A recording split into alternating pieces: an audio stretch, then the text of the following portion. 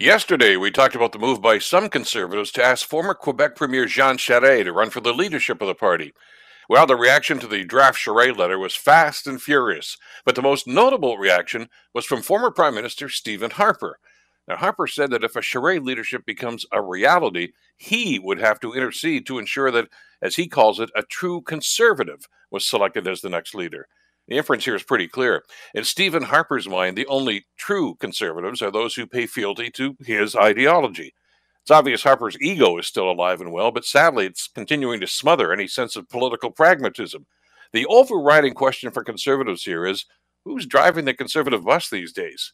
Do they continue to embrace the Stephen Harper brand of conservatism some 7 years after he left as party leader? Have they not noticed that the two Harper disciples who succeeded him have not fared well in the last two elections? The party of Harper has failed to acknowledge that Canadians' views on environmental concerns and healthcare and social issues have shifted dramatically in the last 15 years. And voters have noticed the Conservatives' intransigence on these issues. By the way, that progressive conservative thing that Harper dumped some years ago might be worth reconsidering. I'm Bill Kelly.